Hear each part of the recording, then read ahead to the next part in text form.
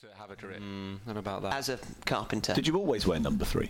No, you wore number 11. I was 11 for England when I played for England internationally. Is that how desperate England were for a left winger? Well, 6. We played Cameroon at Wembley in December. That was a masterstroke, was it? They didn't want to be there at all. We were on a school trip to that game. There was a group of us who were on a school trip to that game, and it was cancelled on the day of the game. We didn't go because the RE teacher who was supposed to be taking us was ill. Religious education. They were taking Cameroon against England. Watch you, and so we couldn't go. That would have been my only trip to the old Wembley. I was playing as a left-hand-sided centre-half because Glenn Hoddle thought it would extend my international career. What a fool! Nothing would have done that. Yes. What for? Went for the 87 Cup final, Coventry Spurs. That was the first time I went to the old Wembley. And then a year later, there was a centenary match there, which Diego Maradona played for. Oh, in the rest of the world, yeah, and was booed throughout. Was it? And I remember watching it back after in the commentation at the beginning saying, these fans will soon realise what a wonderful footballer is and the boos will stop. And the boos lasted the entire duration of the match. I went to the old Wembley once for SummerSlam 1992. Really? Yeah. What does that consist With that, of? The World Wrestling Federation. SummerSlam 1992. So would it have Ravishing Rick Rude? 11. I think Ravishing Rick Rude did feature. Yeah. Who else? The main event King Randy Savage? The Undertaker. Was the Undertaker Davey around Boy there? Smith, the British Bulldog. Ah, I see. Was the Undertaker around? Did you know what the largest ever attendance at the old Wembley was? Was it for the 1992 SummerSlam? It certainly was, yeah. How many people were there? Oh, it was over 90,000. And how many bouts were there? There'd have been about 9 or 10 bouts. Yeah. It All was really good contests. Oh, very close. You just never knew who was going to win. That was really the end of the old Wembley then, wasn't it? The crumbling edifice that was the old Wembley. SummerSlam finished it off. But I think they only decided to knock it down once it had hosted one of the truly great sporting events. Yes, you want to get that box ticked. Once you've ticked off the World Cup final, obviously, a European Cup final, obviously, SummerSlam. Was it in the same year, of course? That was a big year for Wembley. In the same year, yeah. Exactly. Pokemon World Championships. Yeah. Who was your favourite wrestler then? Who was my favourite wrestler? Yeah. I varied between. Did you model yourself on anyone? I think the Undertaker was a large form of influence. I can see you've carried that through to your adult life as well. The Ultimate Warrior. I was a WCW fan, so I like Sting. The singer? Oh, did you? Different person. I currently have a Macho Man Randy Savage T-shirt, which I'm very fond of. I was hoping that you'd say a large poster in your marital bedroom of the Ultimate Warrior. So you are one of those people who was into wrestling as a kid and is still into wrestling in your mid-30s? Because I'm suspicious of those people. I'm not into it. I don't watch it. But you have a T-shirt. I have a retro wrestling T-shirt. Suspicious in what way, Steve? Just it seems like the kind of thing that you would grow out of. Yeah. It seems like I can understand the attraction to the younger mind, the razzmatazz, the showmanship of it. But once you kind of realise that it's all a little bit silly and nonsensical, I feel the same way about Coronation Street. Yeah, but I don't watch that either. Chinch does. I've always thought you presented, Rory, the high benchmark of intellects on the set piece menu, but now what's made you I'm think not that? sure. It's just changed. I've changed my mind. I'm an absorber of many different types of culture, Steve. He is a man of eclectic taste. Yeah, maybe you might want to start fine-tuning some of those. Don't close your mind off, Steve, and everything has value. Low culture and high culture are both of equal importance. Is that right? In understanding populist movement, which, as we all know at the moment, is very important. So is culture a circle? Donald Trump, high and low culture. Just Donald Trump. Is that high or low culture? Number 12 was in wrestling. It's the circle of life. He was. Yeah. See, that sounds like the wheel of fortune, and it moves us all on whatever. The parabola of destiny. Yes, that's true. It's another edition, everybody, of Set Piece Menu, where four friends talk football over food. Apologies to those of you who have something of a routine. We're coming to you a little late again this week. This is due to a number of high-profile scheduling conflicts involving both national broadcasters and also the rearranging of FA Cup replays, and also, just as importantly, because Rory can't leave his dog alone for very long at any one time. So is Hector safe? You made that sound quite suspicious, like I was... No, you just like to mollycoddle. Tell us where Hector is. Hector is at Doggy Daycare. Oh my God! It's only a second time. He didn't like it the first time. In Hector's absence, I've treated everyone today to both my hospitality and my flowery baps. Breakfast balms have been served along with some of Tesco's finest meat and dairy products. Not Tesco finest brand, you understand. They're not worth that much. They were nice, actually. There was a certain sort of organic feel about the brunch. Actually, I thought you might have gone to a farm shop somewhere and got the really good stuff. So currently trying to wipe the brown sauce away from all over their faces are Rory Smith, the chief soccer correspondent of the New York Times, Steve Wyeth, the chief commentator of Saturday night Serie A fixtures on BT Sport. I like that. I'm Hugh Ferris, who today is the chief egg fryer and bacon griller, and Andy Hinchcliffe, who, if he was a Native American tribe leader in the 19th century, with a nose like that, he would definitely be Chief Lone Horn. You're putting so much thought into these put-downs. Just come off the top of my head. No, it didn't. No, it just complete. I just happened to have in my head a list of 19th century American chiefs. That's all. On each edition of Set Piece Menu, we discuss one footballing issue, and by the end of the hopefully interesting debate, we come to no conclusion whatsoever apart from to agree that it was indeed a very important issue. So on this episode, let's talk player power, a phrase popular in football, and not just because it alliterates beautifully, particularly in the modern age with big wages and inflated egos, but is it bandied about a little too easily? Do players genuinely wield power over their manager, even their club's owners, or are we accusing them of something underhanded when their intentions are simply to improve the team's fortunes, sometimes in difficult circumstances? Nobody will be surprised to hear we'll talk about Leicester during this conversation, but let's start with Andy and find out if you ever felt powerful. Felt powerful? Yes. Ever in my life, or when I played football? Ever in your life? Never when I played During your career, in the dressing room, were you a rabble-rouser? Did you corral people against the authorities? No, but as your career went on, you probably understood you were going to have more influence on maybe more the players around you than actually the coaches or the managers. But when I started playing, everyone just listened to the manager. The manager said what was going to happen, how you were going to play. There was no debate. He didn't train, and players would say, oh, by the way, boss, can we do this, can we do that? That didn't happen. So I do feel things have changed anyway in the way that players are coached. Whether the money that the players earn, there's players earning more money than coaches these days as well, so maybe the players in their own minds feel they're more important than the coach.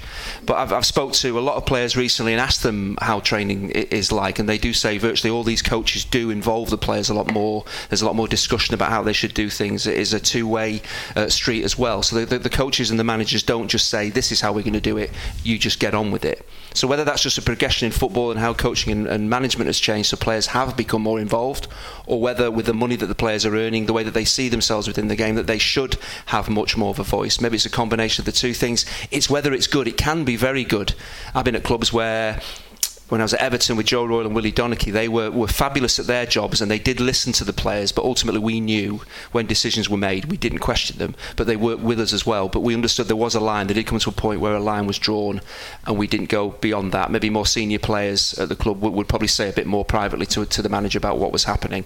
But I think it has been a steady progression over 20 years where players at most clubs do have much more of a voice. That's maybe a natural thing. Whether it's good is the question. Whether it works for a team, it can be helpful. Clearly, I think we've seen it in certain occasions, maybe at Chelsea with Mourinho, when players turned their back on him, with what happened with the lady doctor there. I think that was a major problem. Player power came to the fore. Whether at Leicester, we're not completely sure. Did something happen there as well? It's when owners speak to players. If that happens, the coaches have got a serious problem there. That's when you know you've got a real issue, I think, when you've got owners, directors, executives, blazers when they're going into the dressing room and circumventing the manager. That's when the players know they have a direct line in, and you hear lots of accounts of players becoming quite unpopular because they are seen as... I read something about Zlatan the other day, who didn't get on with Cambiasso at Inter because he thought that Cambiasso always took the director's side rather than the players' or the manager's side. He felt that was a betrayal of that dressing room bond. There were issues at Liverpool when Christian Purslow was there, kind of going into the dressing room, undermining, deliberately or not, Rafa Benitez's authority. That's when you have a problem, when the players become... I guess the manager should be the person who conveys the football information to the board.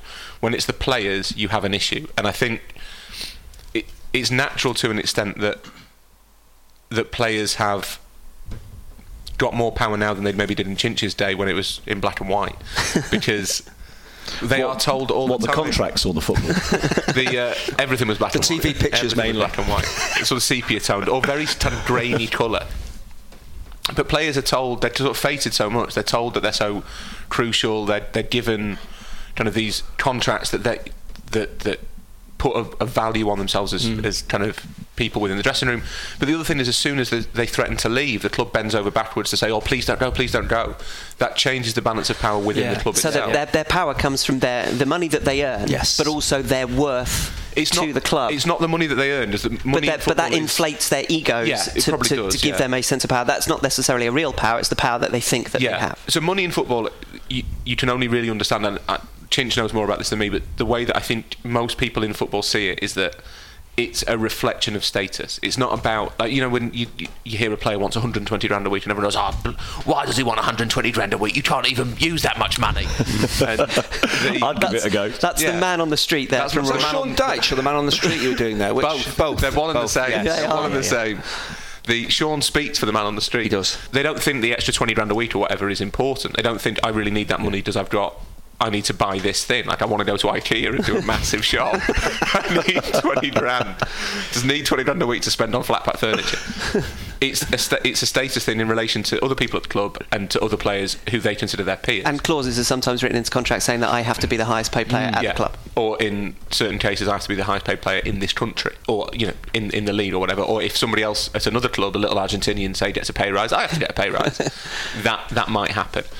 So it's not that the money itself is a reflection of status, but the status is what gives them the power. The fact that as soon as they threaten to leave, the club will bend over backwards. The fact that clubs consult them on appointment. So Barcelona appoint a new manager, will speak to Piqué, they'll speak to Messi. They will only appoint someone who they want. And no wonder players have power. It's unavoidable if you're conducting your business like that. But it's because players, partly because of the volume of them, and partly because of how difficult it has become now to put a squad of players together to compete, that the manager is much more easily replaced, isn't he? It's not a case of saying, right, well, this player is disgruntled, we'll get rid of them. Well, they've got to pay that player off, and then they've got to go out and find a suitable replacement, and that may be a huge investment as well. Whereas a manager, well, you pay them, the year or whatever, that break, that's whatever's agreed in the contract. You pay them up a year of their salary. They're gone. You can bring somebody else in to coach the players. And I suppose we've lost that manager thing in this country, haven't we? In England, in particular, they are much more head coaches now, so they're just more easily interchangeable than maybe 3, 4, 5 disgruntled players are. You can spend seasons building a squad that's capable of competing. So you're not about to dismantle that during the course of one transfer window because members of the dressing room are looking to cause trouble. That's why maybe, I don't know whether this is absolutely true what happened at Chelsea, but obviously with the problems that they had, I got a sense that the players, as you've just said, on 3 or 4 year contracts on huge money, it's far easier to get rid of a coach than it is to get rid of 5 or 6 players who aren't happy with that coach. The owners are going to weigh this up and say, wait a minute, this is going to be a difficult problem. It's far easier. You can just sack a coach basically and say, this isn't working, we can get rid of you, we can pay you off. But getting rid of 4 or 5 players simply it's just impossible, and the players know that as well. So they probably think, if we have a little chat and we think this is what's wrong, he's the problem, we're obviously going to be able to stay here. You speak to the owners about this, and whether players do that, whether they do go to the owners and say, look, this is why things aren't going so well, this is the problem we've got in the dressing room, you've got to sort it out. There's no way you can financially be able to afford to get rid of 5 or 6 players. The coach is always the one that will get it in the next. The coaches, again, it's that man management, and that's why I think clubs work so hard on getting good characters into their clubs as well. They know the quality, maybe the players, but they want to know about the characters as well. They're not going to get people coming into the club that are suddenly within a month going to be sticking a knife into the back of the coach. We'll talk about the man management issue in just a second. I think it's really interesting, the position of manager, because I went to Monaco a couple of weeks ago and spoke to their vice president, Vadim Vasiliev, who runs the club for Rybolovlev, and he said, he talked a lot about how the manager is the key appointment at any football club, that's the position that kind of defines the journey that club will be on, to borrow a phrase from Simon Cowell. But it's really interesting because managers are kind of the most powerful person at a club, but also in a way I'm not sure. Maybe certain clubs they are. I always thought the clubs had philosophies and coaches were kind of slotted in. They do now. But Sir Alex Ferguson always said our contractual obligation to mention Sir Alex Ferguson every podcast, but that was his mantra, wasn't it? The manager needs to be the most important person in a club overall, but you wouldn't have that very often anymore. But the thing is that they're not the most important person. They are simultaneously, it's a Schrödinger position. They're simultaneously the most important and the least important person. If the board doesn't like them, they go. If the players don't like them, they can be levered out. And that's a fascinating dynamic, and it maybe explains why most managers are always in such bad moods. It always strikes me as odd, even when I was much younger and just observing football as a fan, the manager or the head coach is not the best paid person at the organisation. I always thought that was really unusual, that you would have not just one player, but many players who earn more money than the coach. Not least because, as it's come to pass, a manager is much more easily dispensable. So therefore, surely they need to be better rewarded during the very brief tenure in charge. But then that question of authority comes into play. You wouldn't have a situation where the chief executive was paid a lower salary than many numbers of the employees that worked underneath. But not even that. Like, the chief exec's on less money than like the seasonal workers who come in for like 6 months. That's what it is, basically. Like, this guy comes in, he earns 3 times as much as you. He's our reserve left back. Clearly, the club see the players as the most important thing in terms of what the club is all about, in terms of PR, rather than the coach. When it used to be the coach, and then the players were underneath the coach. The coach is what you used to talk about in terms of a club. Now, if you talk about clubs, maybe you talk about 5 or 6 players rather than the coach itself. Maybe that's just the way things have gone. The other strange thing about that, though, is that if the club owners are going straight to the players because they consider them more important, why are they doing that? Because they're asking them potentially questions about a matter of experience, when the person that they've employed, and they sometimes will be paying a lot of money for, as a manager or a head coach, has sometimes 30, 40 more years worth of experience in the game. Why are they bypassing that and making a decision about that person's future in some instances by asking somebody who's 24 years old and has been a professional for 10 years? Exactly. The players have got to know their role as well. I would never have took it upon myself, even at 32, at the end of my career, saying to the owners, I'll tell you what you should be doing, what kind of coach you should be employing. I'm a player. You should be telling you, that's your job to put somebody in charge. Player, were you? I was mainly lying on a treatment table in the operating theatre. Victim. But again, I would never see, when I was at Everton, you had players like Dave Watson, Neville Southall, Barry Horn, who were real proper men. Not like me. Your chemistry teacher. Proper men, exactly, yes. So intelligent, who had vast experience, but also could put a sentence together.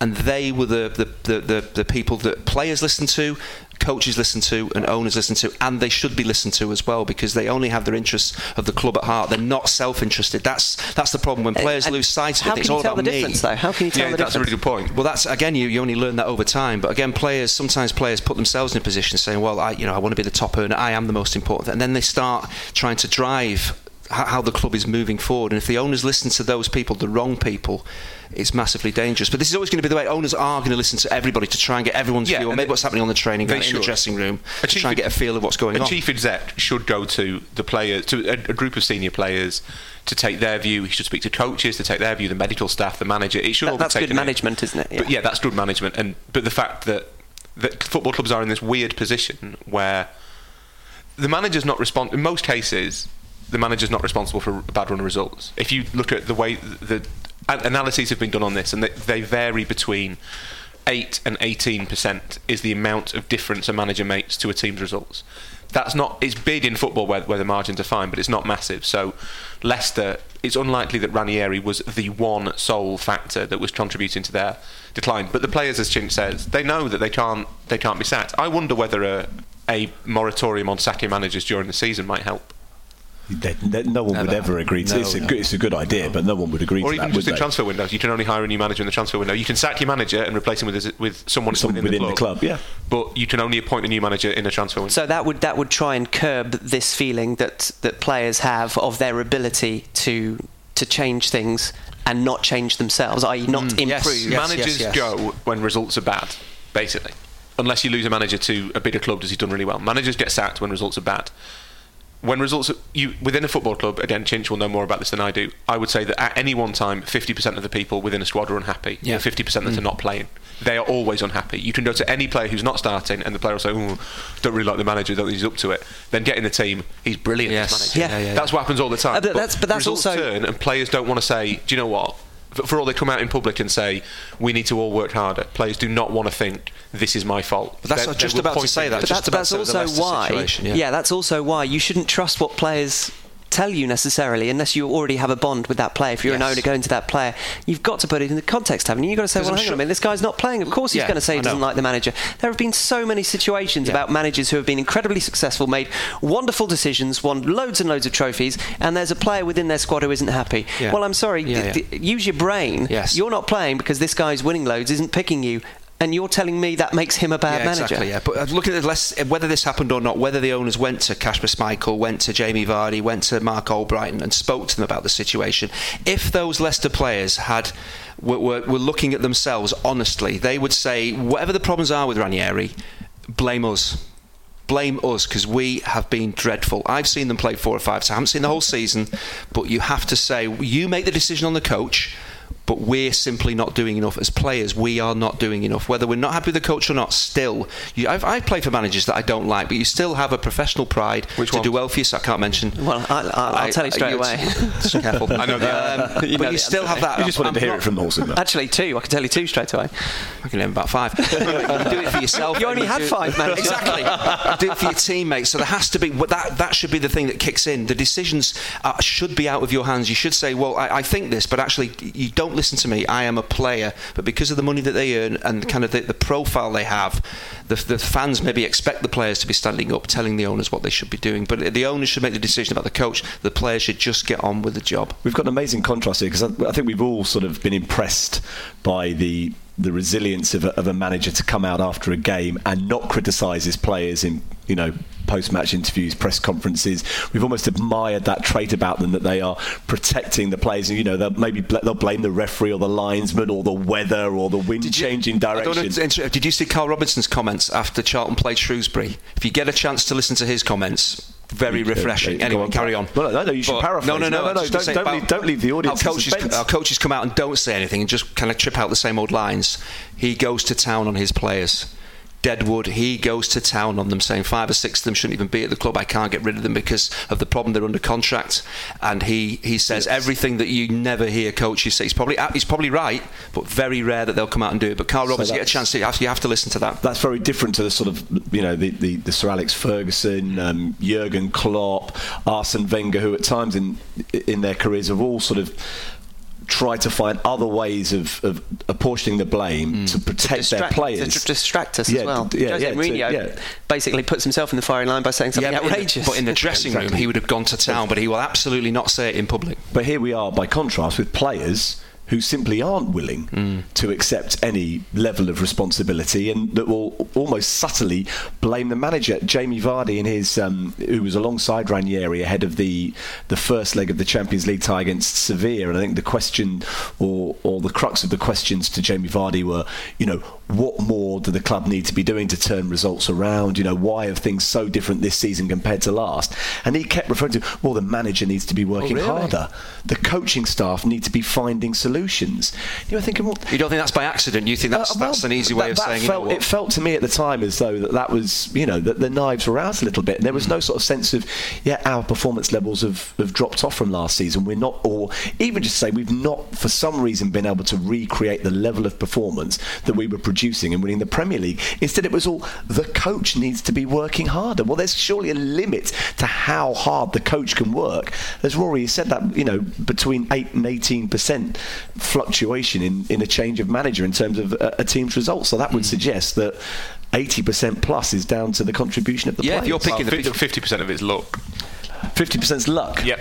There's the great big this is a different subject, to be fair. This is a different podcast, but the great unsaid in football is, if you look at any kind of analysis of how stuff pans out in football, 50% of it's just completely random chance. Well, it's like that thing about the best team generally wins the domestic league. The champions of Europe have had a little bit of good fortune along the way. Yeah. If you've seen Leicester play, those players are not running from A to B as strongly and as consistently as they were last season, which is borne out statistically. But then as well. To say, the coaching staff's not. Well, as players, I'm watching you. Yeah. You're not doing the basics. Yeah. And the difference on in the first game since Ranieri was sacked, so the Liverpool game that they won, all manner of statistics about the amount of sprints that they did. Huge increase. But you didn't even need the stats to see that. You could watch the game. You could see it. Liverpool were dreadful, but Leicester looked like they were energised. They looked like they were determined. And the thing is that the players couldn't lose in that situation, because either you can spin it as, we feel free because Ranieri's not here anymore, and this horrible Italian man was forcing us to do all these things we didn't like, and it was awful, and what did he ever do for us anyway? Or it can be a kind of a reaction to the criticism, and we felt as though our honour was impugned, and I, Jamie Vardy, want to show to the public that I imagine he's a great orator, Jamie Vardy. I think that might be the longest sentence. To be fair, he's he is known as Martin Luther Vardy. But the thing is, there's another source of player power that was brilliantly demonstrated in that game. Fans. You score a goal, you win a game. Fans, and this isn't meant as a criticism, because the same fans that have been protesting before the game about Ranieri going. We're all fans, and journalists are still fans. But you score a goal, you win a game. Everyone cheers, don't they? The Leicester fans I've spoken to about this are generally behind the owners. The owners have got an awful lot of credit in the bank at Leicester. So although they lamented the departure of Ranieri and celebrated all that he had achieved, I don't think Leicester supporters are quite seeing it in black and white like supporters of other clubs, in that there was this treachery here and there was this self-serving nature of the players. They could actually see that the tide had changed, and that they perhaps looked at it from the point of view, well, the easiest component to change was the coach, and that might help get the best out of those players again. And although I don't necessarily agree with that, one point was made to me by a colleague of Hugh and I's, John, who works for the BBC World Service, who's from Leicester and follows Leicester, is that, and I have to give him credit for this, I can't sort of just spurt it out as it's my own thought process. I was going to say the same thing and completely steal it, because I'm going to give John the credit, is that although he sort of said, well, did the club, no, the players had the club's best interests at heart, and I sort of clarified that with him. I said, no, I'm sure that's not the way that the players were thinking, that there was a level of treachery here, but perhaps the players' best interests just happen to be aligned with the club's best interests. The players don't want to be playing in the Championship next season any more than the club wants to be a Championship club next season. So perhaps the removal of the manager was taking away one of the factors that perhaps would have contributed towards relegation. So that actually, that those two Ranieri things doesn't want to be managing in the Championship. No, of course, but the flaw in that, and I see the point that sometimes the interests of the team and the club will align, sometimes they don't. But the flaw in John's argument, and I just did inverted quote marks as well. That is his real name. Sure, John is real. Is that Leicester only got? You could make a case that Leicester were only in the position they were in before they sacked Ranieri because the players had stopped putting in that energy and that effort. I was just about to say, they're playing within themselves to put the manager in a precarious position because they maybe didn't want him. But not initially. That's a secondary phase, isn't it? Or even a tertiary phase. So initially what happens is they win the league title. Leicester City win the league title. Claudio Ranieri leads Leicester City to the league title, right? Which was something the players seemed to have a problem with. All the credit that Ranieri was getting. As though the coach of the champions wouldn't get some sort of prestige and accolade from that. It was absurd. Well, especially in that situation where it was a collective effort. So when it's a collective effort, the person who takes the credit for the power of the collective is the manager. That makes sense. The person who drew everything together. What happened before they, not down tools, I don't think players ever down tools, but where they stopped playing at 101% and started playing only at 99 or whatever, was they obviously stopped responding to Ranieri's methods. But the players have agency there. The players have the ability to say, look, we don't necessarily agree with what you're doing, but we're going to try to carry it out. The problem comes when the players say, we don't agree with what you're doing, so that's it. Yeah. That's the problem. And thinking that they know better. But isn't this an example, and we said that we draw it back to man management, isn't player power only a factor if the manager's man management skills aren't very good? I.e., you can either quell player power or you can satisfy players so they don't feel like they need to rise up or be treacherous, because their manager has been able to either instill a relationship with them that feels like they don't need to, or alternatively he has played a game with them, he has manipulated them in a way, and you can see it with all manner of players, even as far as Pep Guardiola and Sergio Aguero. So with Joe Hart, maybe that situation. You've made a conscious decision to try and manipulate your players into a way that makes them feel like that they don't need to rise up. But with Pep Guardiola, from what you're saying, if Joe Hart is one of the best goalkeepers you've got, is an experienced goalkeeper, would it make sense, if you're talking about man management, wouldn't you be able to use that player to your advantage rather than say, he's got to go because I don't want the problems that you feel he might cause? That's Pep's way. He's done it at other clubs. I know he has, but the loud voice in the dressing room but he could be insubordinate if he goes against you. Would most coaches, not Pep Guardiola, would have wanted Joe Hart with what he brings to stay at the club and help him bring maybe new methods to the club. Not if they felt that Joe Hart would be naturally resistant. Not if the research. This is again the responsibilities with the player. And once you work out the character of the player, and you think, however good you are, you're going to be a problem to me. Yeah. I can't. But there are clubs where 4 or 5 senior players are massively helpful to the coach as well. So it does. When we hear all these stories, it's so negative. Oh, it's the players have got the manager out. Yes, that does happen. But also, there's senior players that help coaches enormously as well. It does work the other way round. The Joe Hart situation is born of the fact that there was a story going around that under a previous manager, players gathered together and made representations on Joe Hart's behalf to play in a game that he might not have been selected for. And so I think that story might have got through to Pep Guardiola, and he realised that he would not be having any of that happening should, for example, he pick Willy Caballero instead of Joe Hart to be his number one goalkeeper. So that's why, and that is an element of man management, deciding to cut out Lance the Boyle before it becomes an issue. There have been other managers at Manchester City, just taking them as an example. Roberto Mancini did not try and foster any sort of personal relationship with any of his players. Mark Hughes, similar, wasn't he? Mark Hughes was fairly standoffish. You just say, I am here to do my job, I'm coming into training, I'm going to tell you what to do, I'm going to tell you what to do on match day, and then I'm going to go home, I'm not going to speak to you, we're not going to be friends, and I am creating that barrier because it is a job. This is the professional rules by which I conduct myself. But of course then you are not engaging yourself at all in any sort of man management, and therefore players can think, well, if he's going to create this barrier, then we're all going to join each other at this barrier but and also, represent ourselves against you. But also the coaches probably know the power that players have, and that the owners do maybe listen to the players. So the manager, the coach, has got to play the game with the squad as well, where it used to be the case where the manager's word was law and the squad got on with what he told them to do. But now you kind of all in it together. So coaches are really dependent in many ways on the characters that they have in the squad, and if they're not happy with any element, it only takes 2 players to go to the owners and say, the training methods, how we're playing, we really don't, I've done all this and I've been successful in the past, and this is not really what we should be doing. The coach hasn't got a leg to stand on, because he's always going to be the one that gets it in the neck. So are we looking at the Pep Guardiola Joe Hart situation as saying, well, actually, although tactically that has perhaps borne out as being a mistake to get rid of him because he's not found a suitable goalkeeping solution, from a man management point of view, was it a stroke of genius because he foresaw where there might have been a problem with that regard and dealt with it swiftly before the season had even really started? He dealt with it before it was a problem. Yeah, exactly. Yeah. So therefore, you would. It's happened elsewhere. Is there other examples where a new coach has come in and said, "You're absolutely not"? Was it at Barcelona that Pep Guardiola got rid of when he eventually ascended to the job? Well, it took a bit of time, but there was Ronaldinho, Deco, and Eto'o that he decided. That he realised that. I don't think in all cases, certainly in Deco and Eto'o's case, it can't have been that they weren't capable of playing the football. I was going to say it's got to be way beyond that. But he realised that they are powerful voices. Ronaldinho, he felt, didn't train well enough and was leading Messi astray. Eto'o, I think he thought is a very big character. Samuel Eto'o maybe felt wasn't quite as obedient as he'd have liked. Deco, I think there was a similar kind of off-field issue with Deco, to be delicate. So he got rid of them. He basically said, "Look, you will be obstacles to what I want to do. So you have to go." And it's not just tactical; it's in terms of I don't think it's at all the squad's tactical. Dynamic. And to be honest, I don't think with Hart, if I'm completely I don't think that's particularly tactical. No, I think he could have given him a go. He would have given him a chance. Joe Hart can kick a football. Yeah.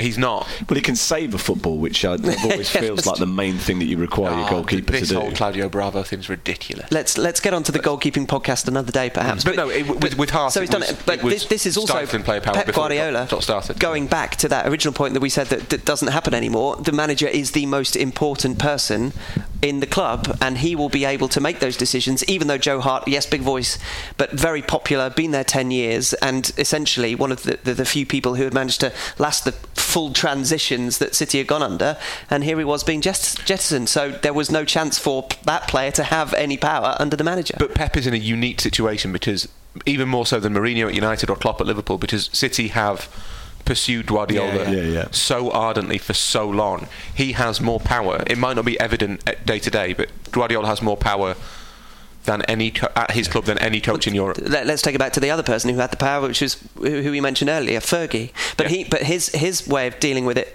in contrast to those managers who have a lot of power and decide that they want to just create a barrier and I'm going to tell you what to do, he would be jokey, he'll be arm around players during the week at training, he'll be incredibly friendly with them, so that he would be able to build a relationship with them of trust, of them liking him, so that when he did rollick them and give them the hairdryer, they knew that it was worth paying attention to. They knew that it was serious, and they knew that they wanted him to be nice again the next week when they got back to training. Yeah. So it's another way of doing the man management thing, of preventing player power from rising up, because you are able to again manipulate the emotions of your players, because you're cleverer. Fergie was in a unique situation at United with the amount of time he spent in the job. When problems did arise with the Abstam, with David Beckham, with maybe Kanchelskis, Mark Hughes, who left the club?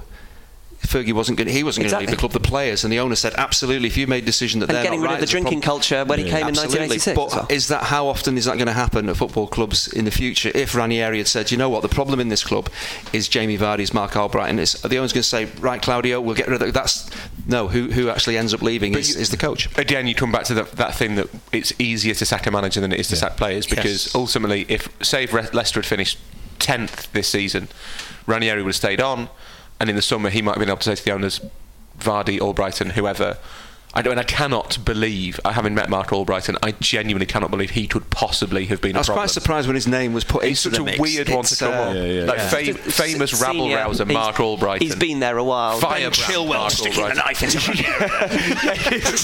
Ranieri recently emerged left back. Ranieri sitting in Rome thinking, if it hadn't been for Ben Chilwell, I'd have got away with it. But the man holding the dagger. But he was happy to let Mahrez leave, and he was happy to let Vardy leave. So maybe Ranieri foresaw some issues that might have arisen. Ranieri had said this season, before he got sacked, that it's almost impossible to find players who win something and then immediately have that 100 to go and win more. That's a really rare thing, and I think we underestimate how rare that is. Leicester, in hindsight, should have sold Vardy and probably should have sold Mahrez, just as their value was high. But that's what separates the really great clubs from those who achieve occasional success. Is that ability to put the medal away in the drawer the moment after you've received it and start focusing on the next one. Not like Chinch, who just sat on his 7th game. And that's when I look at Leicester. He still is. With Leicester, I'm going to get back to serious. With Leicester, it's not about the fact they won the title the previous season. Look at the team that they have now. Forget that they won the title. This team should not be in relegation trouble. So that is down to the performance of the players. At the very least in this Premier League, they should be mid-table. That is the shameful thing, is that they're battling relegation, not the fact that they're champions battling relegation. They should never be in this position. It's down to their performance. There's not a lot of Conte's left and all this type of stuff, but they've still got should have hard-working players who care about the job that they're doing. But the problem is, I see them as a championship club who have massively overachieved, and now they're coming back to some kind of normality. The trouble is, these players are now on 4 or 5 year contracts earning £120,000, and you've taken away the drive. And great players, you look at United when they were massively successful, the drive that their players had, regardless of the money that they earned or the medals that they won, day after day after day, year after year, Leicester players haven't got that, and I think it's because of the type of players they are. But even if you look at the most successful club of the modern era, Barcelona, of the modern era of the last sort of 10 years, they have a real issue with player power, a huge problem with player power. Not just Messi, they have an incredibly political dressing room. People like Piqué are incredibly loud voices. There's others who are influential but in a quieter way, people like Iniesta and Neymar. And what you get is these vacillations between, sometimes that player power is incredibly negative and that they'll get a manager sacked, or they'll decide they don't like Tata Martino or whatever. And then at other occasions it's incredibly powerful, incredibly helpful, incredibly powerful, because Piqué will gather them together, or Messi or whoever, and they'll say, look, this hasn't been working.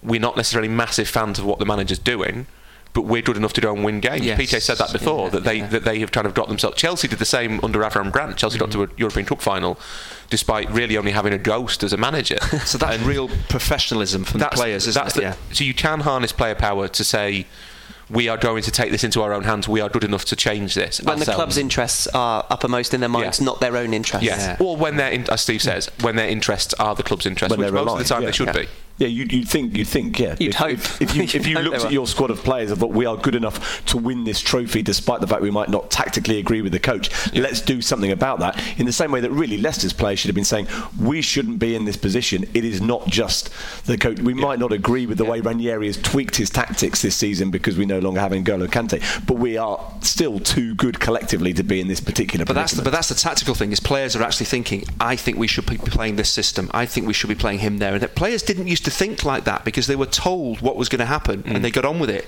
So whether it is the money or whether it's just the way that the game has changed or the way that we cover the game, the players feel they understand the game more than ever. They don't just play their position, they think about everything else that's going on as well. Whether that's right, I don't know. But to tell a coach, we should be doing this, when you've never coached in your life is really dangerous. But it's the empowerment of the players, isn't it? It's partly having people, agents, assistants around them telling them that they're perfect and that nothing's ever their fault, which happens to all people who are in prominent positions, some of them presidents. But also it's the fact that you've got coaches who are trying to involve the players in the process, which naturally make the natural consequence of that is which Nigel Pearson did, and Craig Shakespeare now is doing. Yeah. So you can understand why the players might have put in a performance for Craig Shakespeare that was akin to what they did for Nigel Pearson. If you involve people in a process, if you say, look, this is all collaborative, you are empowering them. You are giving them agency within that sphere to say you have the kind of authority over your own decisions, whereas what you're describing in the 90s is a much more authoritarian system where you're told what you're going to do and basically like it or lump it. If you involve the players, it's probably you maybe get better solutions out of them because they feel they buy into what you're doing, but you also give them that feeling, my voice matters. If you're not listening to my voice, then I might start suggesting to other people that my voice isn't being heard. So you try and do the right thing, and that's the thing that bites you on the backside. Yeah, quite right. Well, let's finish, shall we, today with a story from Chinch. He's going to tell us the names of the 5 managers that he really disliked. Do keep your hashtag AskChinch questions coming in, by the way. A few more have arrived. We would love some more. We'll do more of them soon. Send them to @SetPieceMenu on Twitter. But a more traditional tale now, as we say, never mind Jackanory, what a soccer story. This is when Andy tells us a tale from his playing days that has had all adult behaviour and libel-worthy details removed. We're a family show with no legal budget. So, Andrew. Right, what we used to do at Everton, everybody kind of knew what each other was like, so everyone was kind of a bit stereotypical. Joe Parkinson his hair was thinning, so people used to bring in kind of hair gel and hair brushes and leave it on there, where they used to get changed. Neville Southall, terrible dress sense, so people used to bring in flowery shirts and kind of hang them up. So what we did for all the different players, we all kind of knew what their characters were like, and we kind of all got involved in this. Players would bring different things in. But I used to, in my previous life, when I was previously married, my wife used to have horses. And we used to keep this horse, one of the first horses we got in a local field, and it got stolen. It got whisked away in the night. Horse napped. Is that a word? Anyway, the horse went. We were devastated. It's a bit, you get very... I don't, because horse riding is just stupid, isn't it? But my wife seemed to like it. Massive alienation of our horse riding constituency. I had to do the mucking out. I quite enjoyed that. Yeah, the equine element of our audience is just completely just turned off there. So we're devastated by this. The horse... It did actually make the local news a little bit. It was kind of a snippet. I don't know how these things got out, but it got out there anyway. So... the day after this had all happened and the story broke, everyone at Everton knew what had happened. I came into training the next day, opened the door to the dressing room. My little place was in the corner. There was 6 tins of pedigree chum. That's heartless, isn't it, that? That's pretty heartless, isn't it? I thought you were going to go in the Godfather direction there. I'm glad you weren't. Yeah, no, I'm starting to worry, yeah. No, 6 tins of pedigree. How heartless is that? Who was responsible? I'm not naming any names, Ian Snowden. Who was responsible? But it was really bad, wasn't it? Was it what? Snods? Was it Snods? Snods, you call him, do you? I see him every time I go to Everton and do matches. He's up on the big screen doing the fan zones, and all I can see is his body with pedigree chum at the top. Devastated me. Pedigree chum for I laughed it off, but it had we actually found the horse. It ended up we were in Manchester. We found the horse in Bristol. They just run away. It's been down the M5. Ran away. You've been treating it poorly. Down the M6 and M5. Well, it's an easy corridor to follow. It is. But quite slow, to be fair. Spira was quite an old horse. What was it called? I think it was a boy. Was it a boy? Yes. Spira. Spira. I don't know what that means. I've no idea. It's a chocolate bar. The Spira was like the Twirl, but better. A horse got named. We didn't name it. It was already named. That was a top class bar of chocolate, brilliant, wasn't it? Spira. The Spira, yeah. Yeah. Never heard of it. They're amazing. Were they? Yeah. You were a professional athlete when they were around. Yeah, you wouldn't have been allowed to. No sugar in your life. I was on Toblerone. Plenty of fat, though, if you watched him eat those breakfast bars a little bit earlier on. Thank you, Chinch, chum. And don't forget, you can be an inspiration for a future soccer story too. Hashtag AskChinch. Please do subscribe, share and review Set Piece Menu as we humbly ask you to continue to find room for us in your podcast schedule. Do follow us on Twitter as well, at SetPieceMenu. Steve Wyeth is our marketing and social media correspondent, so he's very capable. It's because I'm the most youthful amongst us. I understand this technology. Might not be stuff. true statistically, but yes, certainly in the clothes you wear. Thank you, everybody, for listening. Thank you to Steve, Rory and Andy as well. We'll be back with another Set Piece Menu for you to enjoy very soon. So we're going to get some music for the beginning then, are we? Yeah, I think we should. But first, can I ask Chinch a question? Oh. Was it hurtful that after all those years at Everton, the one your defining characteristics of your teammates was, oh, he's got a horse? That's the one thing they knew about. The fact that the horse had been stolen and could have been turned into glue or dog food. I'd have got Pritt stick for you, to be fair. You see, you're on a different level. That's why you never made it as a professional footballer. I really thought the modern day footballer they'd have gone out and bought a horse. You'd have come and found a horse. But what were you tethered to your locker? No, they'd have gone out and bought a horse and shot it. We used to go to hotels. Equine listeners currently. Joe Parkinson was thinning, had a bit of a baldy pate going on. We used to go to hotels, and the domes that they cover food. When they go hiya, and they show you the food that you're going to eat. We used to steal those from hotels, take them back to the training ground, put a bootlace on them, and tie them on his peg. And he had about 15 at one point of these baldy domes. We shouldn't be doing that, should we? Yeah. But it's nice that you were taking such an interest in interior design. The Dodges of War go on Homes Under the Hammer. Yes, exactly. Yes, I was the Chihuahua of Destiny. I wasn't really a dog of war, was I? No, you weren't a dog of war. Who were the Dogs of War? Joe Parkinson, Barry Horn, John Ebbrell. They were the... And not Chinch. No,